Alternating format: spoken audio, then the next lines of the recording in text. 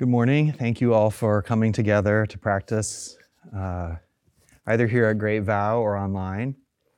My name is Bansho, and I'm normally at Heart of Wisdom Zen Temple, our city temple in Portland.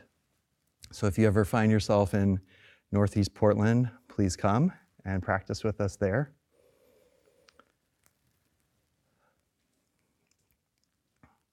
Today, I'd like to give a talk on one of the Buddha's foundational teachings, and that is the Buddha's teaching of non-self.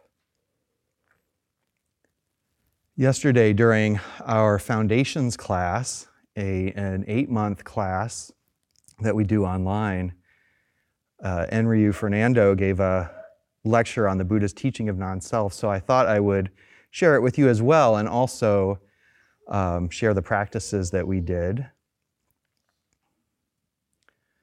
So there are 3 teachings or characteristics that mark a teaching as being genuine Buddha Dharma.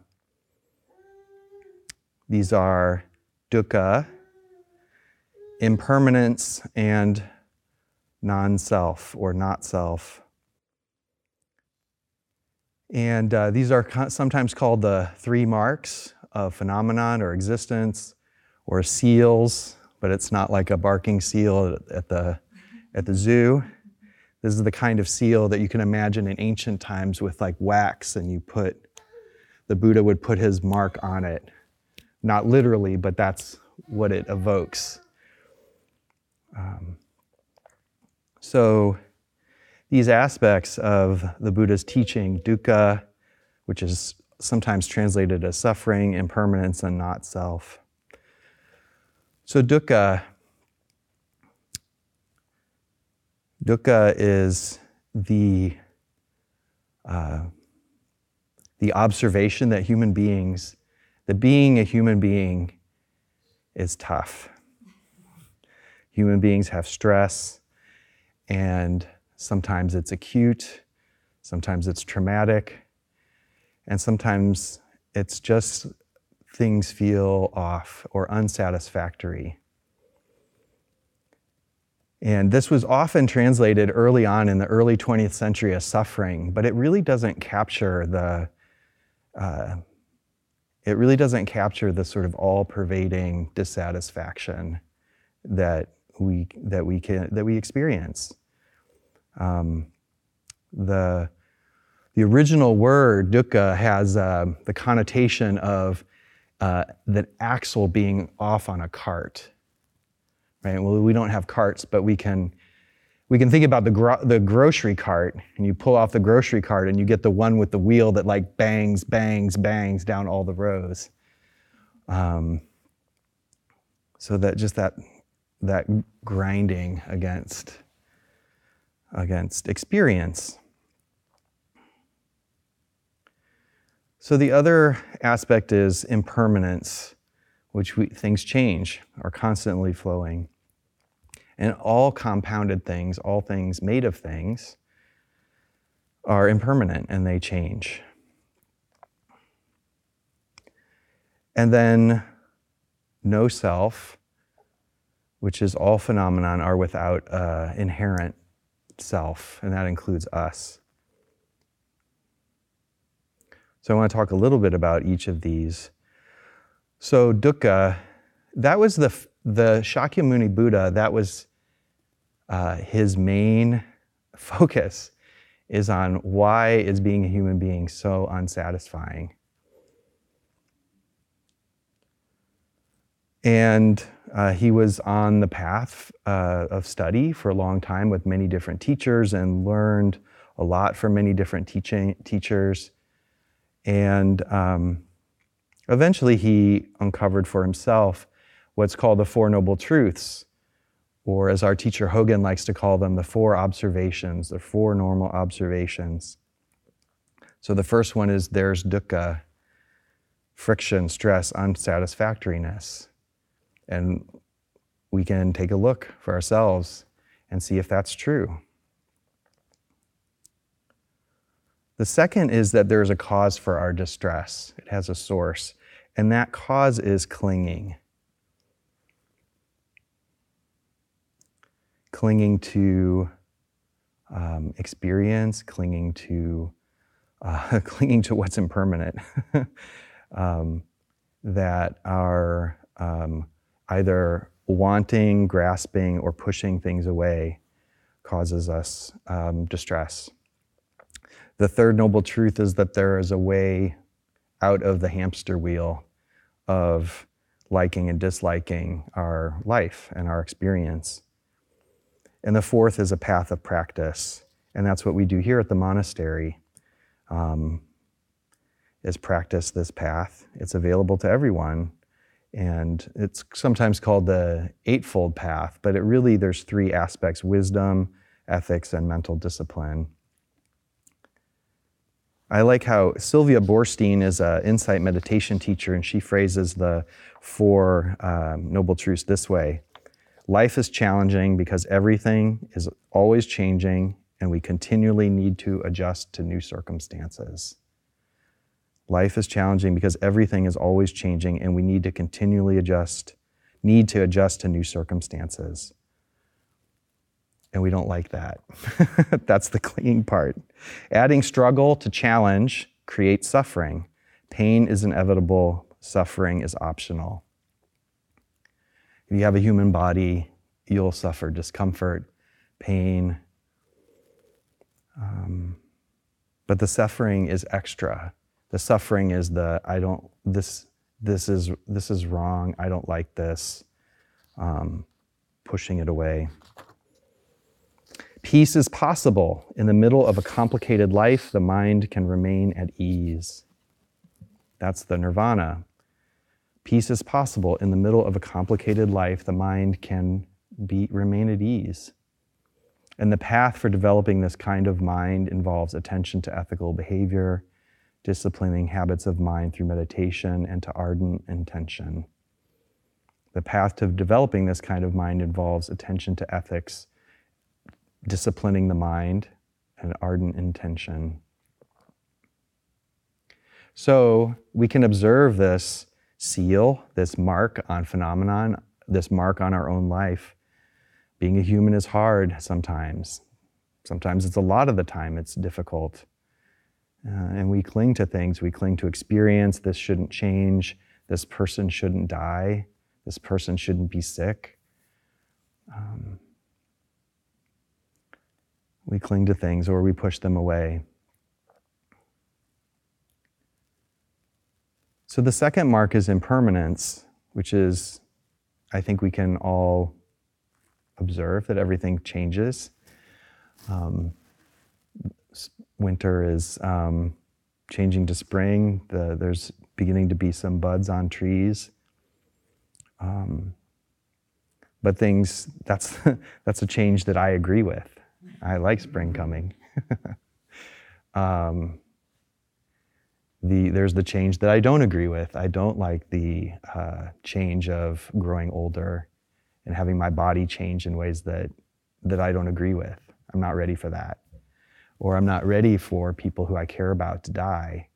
I don't like that. I resist that. Shouldn't happen. That's where the suffering comes in. It's not the actual passing of those that we care about. It's the struggle.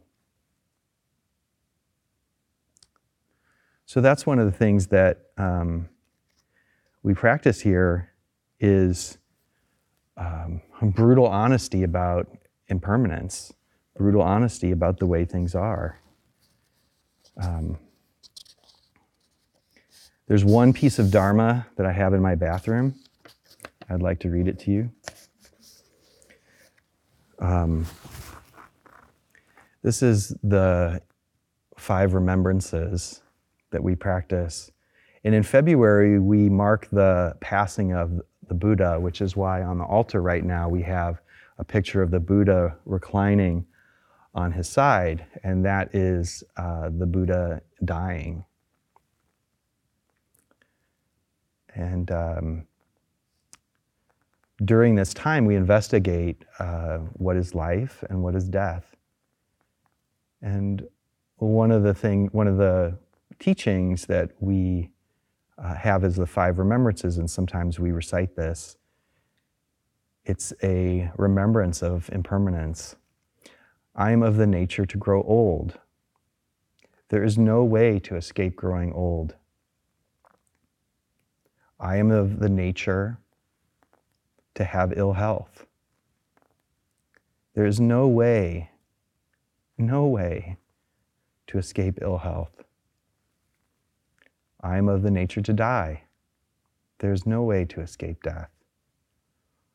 All that is dear to me and everyone I love are of the nature of change. There is no way to escape being separated from them. My deeds are my closest companions.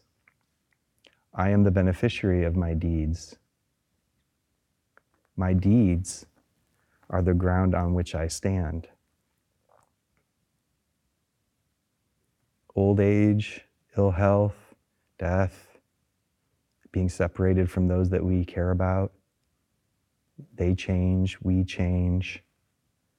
There's no way to escape this.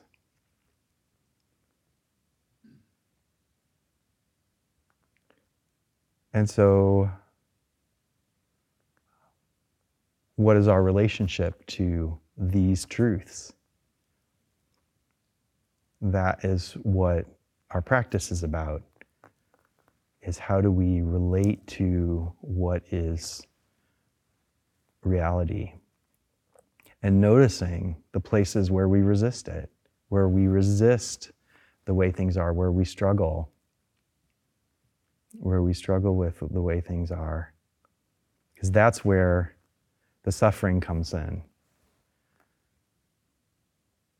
It is painful to be separated from those that we care about, but what do we add to that that's unnecessary? The grief of being separated from those that we care about and those we love is already hard enough as it is. So we practice with the 5 remembrances as a way to kind of cut through the philosophizing that can happen about impermanence, or like, oh yeah, I got that. Yeah, things change. Do we really take that in? And if we notice the places of resistance, that's great. That's practice. The practice isn't, I got it. The practice is noticing the places that we get caught and then exploring them.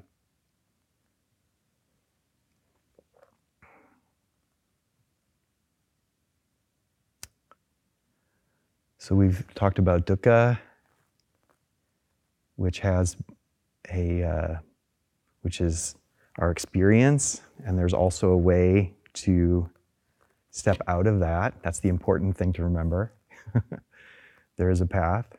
And impermanence, the really grappling with our resistance, coming to terms with our resistance to the way things are.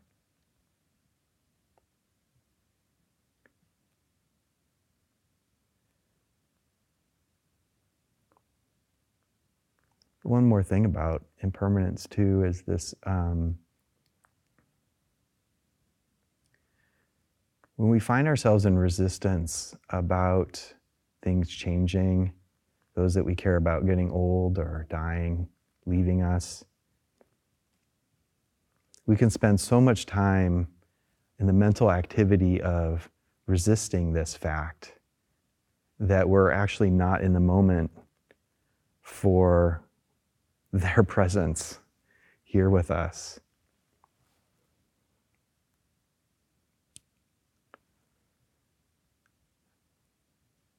I remember when we had a retreat here, and there was a Zen teacher that our community is really close to, and he died he wasn't at the retreat. He was in Portland, and he was very close to our teachers, Chosen and Hogan. His name is Kyogen Carlson. And he all of a sudden had a heart attack and died, like on a sidewalk. And it hit me at that moment that my teachers were going to die, which of course I knew that. But it really it really just permeated everything. And as a result of that, one of the things, the activity was, what I noticed was my resistance to that. And I would be caught up in that mental activity of resistance to that, sort of grieving the loss of my teachers, and they're still here. So my mother was sick recently, and she died, and I could either be dwelling in the resistance of the fact that she was ill, or just be present with her. And that's the gift that practice brings us, is to really notice how we're caught, and so we can let that go. We can just drop it.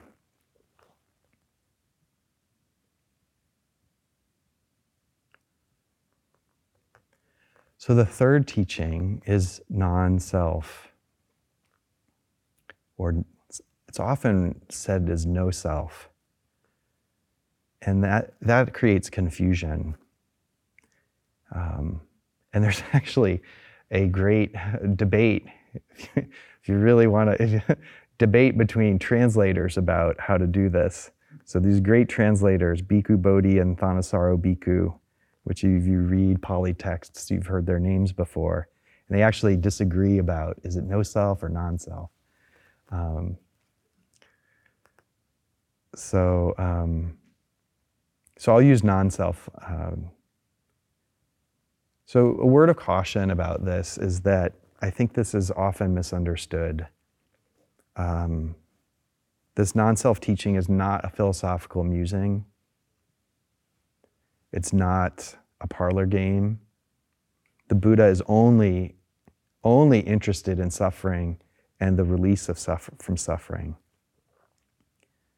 So the Buddha is inviting us to investigate non-self as our experience. So the Buddha is not saying we don't exist, or that our bodies don't exist, or that our thoughts don't exist.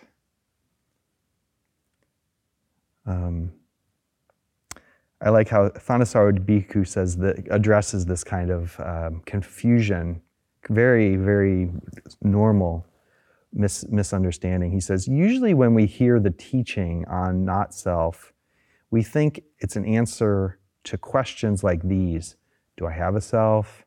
What am I? Do I exist? Do I not exist? However, the Buddha listed all of these as unskillful questions, that's interesting. Do I exist? Do I not exist? Is unskillful. Once when he was asked point blank, is there a self? Is there no self? He refused to answer. He said that these questions would get in the way of finding true happiness. So obviously the question on not self was not meant to answer these questions. To understand not self, we have to find out which questions it was meant to answer. So this teaching is really about the dynamic of I-making, me-making, mine-making. How we overly interpret our experience to the point that we create a territory that needs to be defended. And that this territory of me and I is not what it seems, and it creates great distress. So I'm going to use the term non-self because I'm convinced of Thanissaro Bhikkhu's argument for its use, that non-self is a tool for ending, this is what he says, an end to clinging. Even though the Buddha never affirmed or denied the existence, he did talk about the process of I-making and my-making. The question lies at the heart of discernment. What, when I do it, will lead to my long-term happiness and welfare? And we will find that happiness by letting go. So the observation is that in the Buddhist teaching is that we're a compounded thing too. That we are made of parts. And those are our body. Sometimes that's, when we chanted this morning, they said form. So we have a body. And that body perceives things, smells that it likes, tastes, things that it likes to touch. And the objects of those concepts and thoughts, which is called formations. For those of you who keep, ticking through the Heart Sutra, and consciousness, which, what is consciousness? I like one Zen teacher who calls consciousness as the story of all of that. So consciousness is the story. So our body, our feelings, our senses, our thoughts, our story about all these things, and that what these are, they're sometimes called the aggregates. All 5 aggregates are empty, we say in the Heart Sutra. That's what this is. And so these things are in a constant dynamic process. And in that constant dynamic process, we begin to concretize that into something we identify as ourself, as the self, as me. And that by overly interpreting that, we suffer, because again, that's what the Buddha cares about.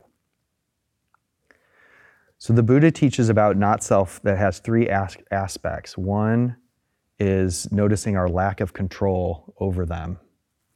Can't control our body, really. Like when I have to pee, right? I can't decide, you know what, I'm just not going to be hungry today. Or I'm not going to poop today. Or, I'm not going to get old for this month. So that stresses us out. We can't control our thoughts. You can't decide, you know what, here's what I'm going to think about at noon. We can't plan it, right? So we really don't have much control. We talked about impermanence, our attempt to control things that are constantly changing. These things, these aggregates, are constantly changing. And so then when we see these things directly, then we become disenchanted, is the word that they use. So we don't get worked up so much.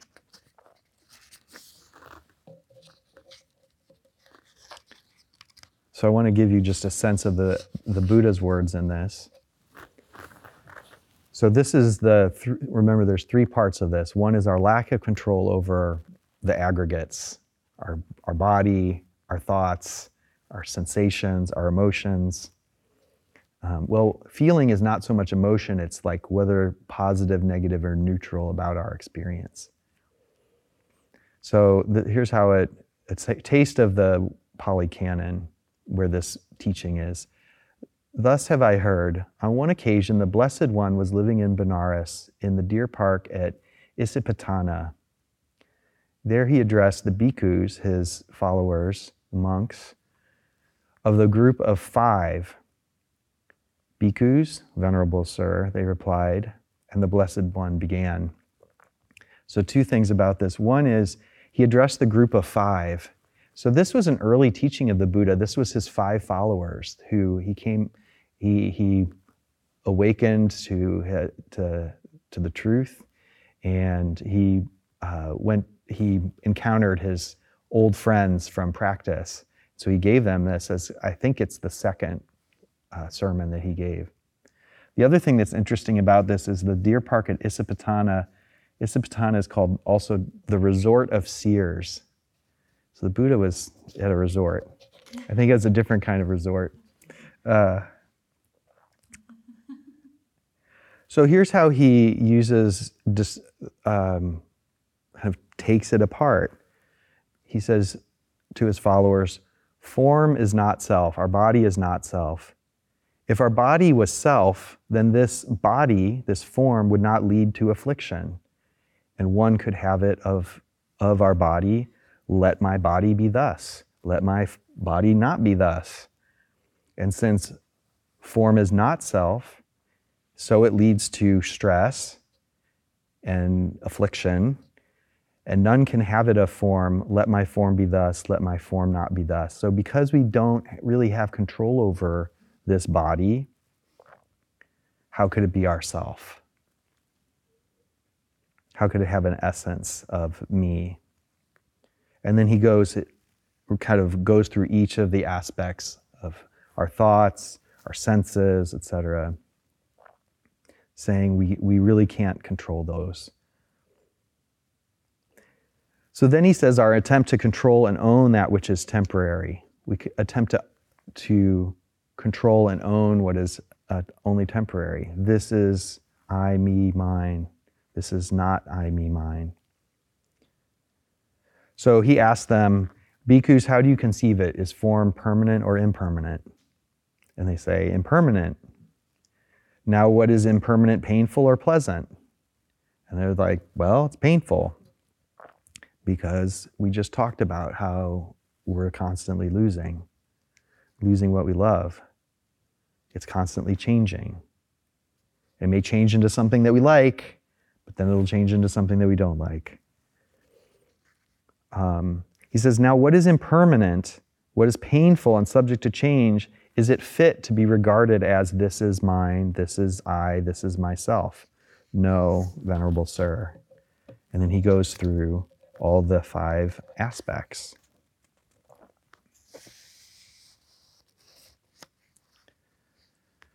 So all these are subject to change. The Buddha is basically saying, does it make sense to identify as me something that's both painful and totally changing all the time?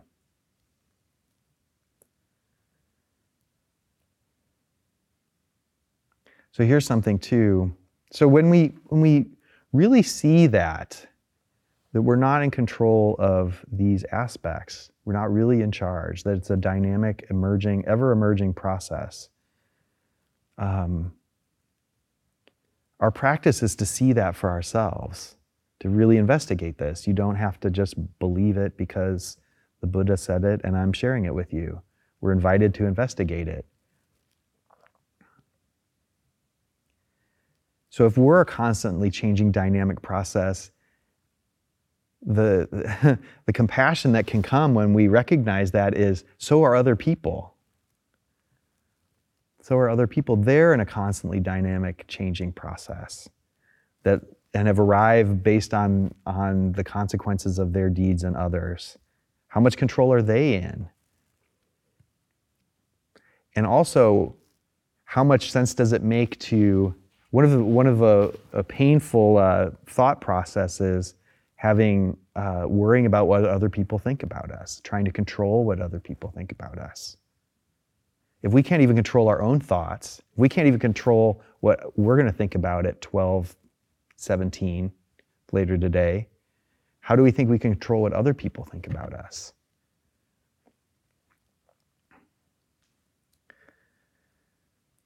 So the Buddha basically says that because of all this, that we should regard this phenomenon when we notice it, our form, our feelings, our thoughts that we attach to as, this is not mine.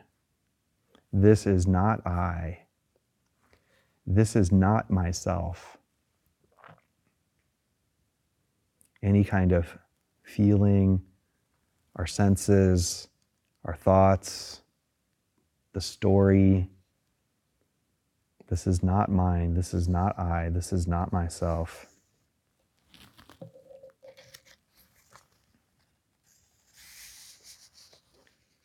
So let's do a little practice. It's helpful to, for this particular meditation, perhaps keeping the eyes open if you normally close them when you meditate. Maybe just a quarter open or half open.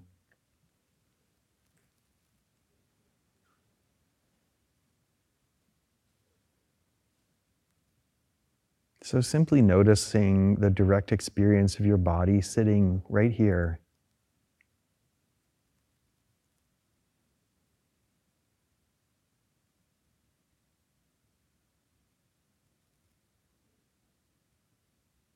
Noticing the touch contact where your body meets your seat.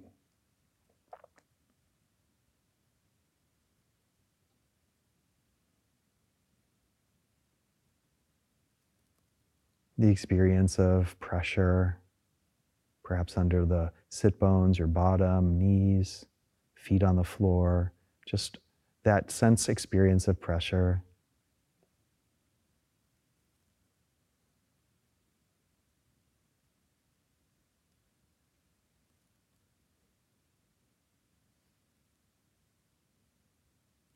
So feeling how your body is supported by your seat and sitting upright. And feeling the posture of your body.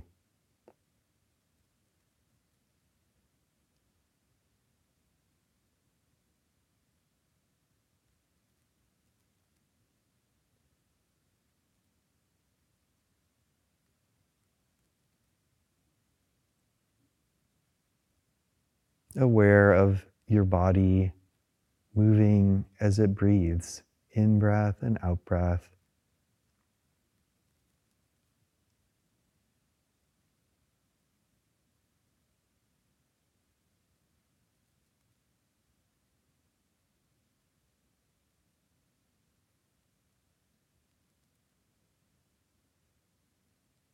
Noticing the flow of breath from warmth to coolness.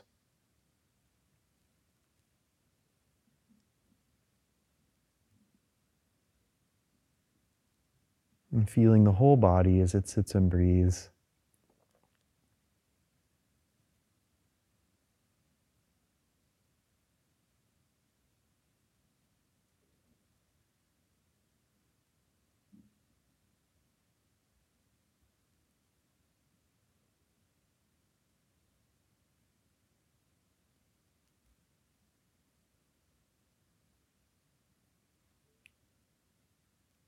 Feeling, experiencing the body as it sits.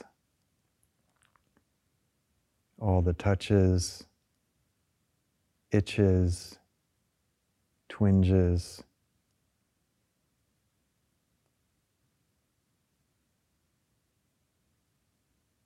This is not mine.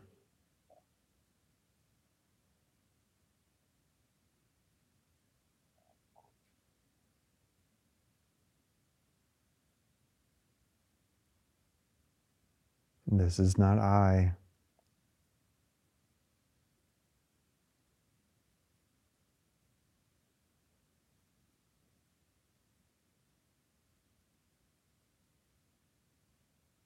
This is not myself.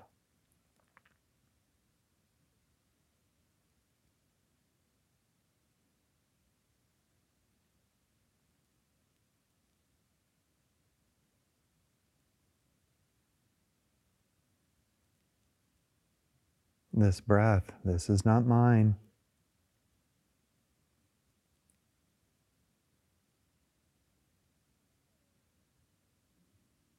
This breath, this is not I.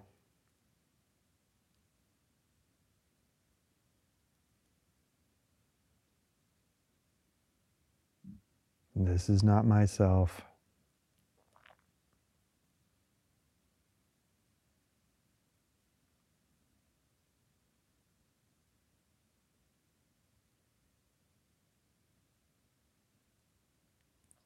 Notice what thoughts are there. Opinions, judgments, fantasy, daydreaming. This is not mine. Where did it come from? Where did that thought come from? This is not mine. This is not I. This is not myself.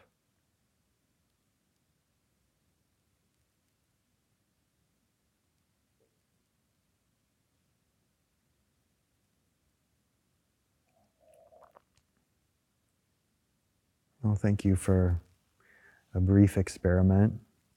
And this is something that we can do with these suttas, is that it's not just an intellectual exercise, is really take it in and investigate and practice. So the final part of this teaching is that when we recognize the truth of the impermanence of, and the fact that we are compounded, that we become disenchanted with this, with the self. Insofar that, again, the Buddha is concerned about suffering, and he's not concerned about whether or not the self exists or not. He's concerned about the clinging that happens, the misapprehension that happens, that creates suffering for ourselves and other people. Doesn't mean that we don't have a personality and our own proclivities. It's not what he's talking about. He's talking about creating territory that separates us from other people, makes us feel alone and distressed. So the disenchantment is, what's an enchantment? It's basically an illusion. It's magic, right? So it's not as if we don't exist and we don't have a personality. And like in a magic show, the rabbit really does come out of a hat, right? But that's not the whole picture. And so the Buddha is inviting us to look into that whole picture. So we don't get so worked up when we become dispassionate. So it's about seeing through what appears solid, what appears unchanging, that appears to be defended, and no longer buying into our thoughts, most of which are negative, right? She doesn't like me, I'm bad at this, I can never do this right, I'm not that kind of person, I could never do that. No longer identifying with these thoughts that arise from where? And identifying them as true, and most importantly, as me. Recognizing that we are this dynamic process.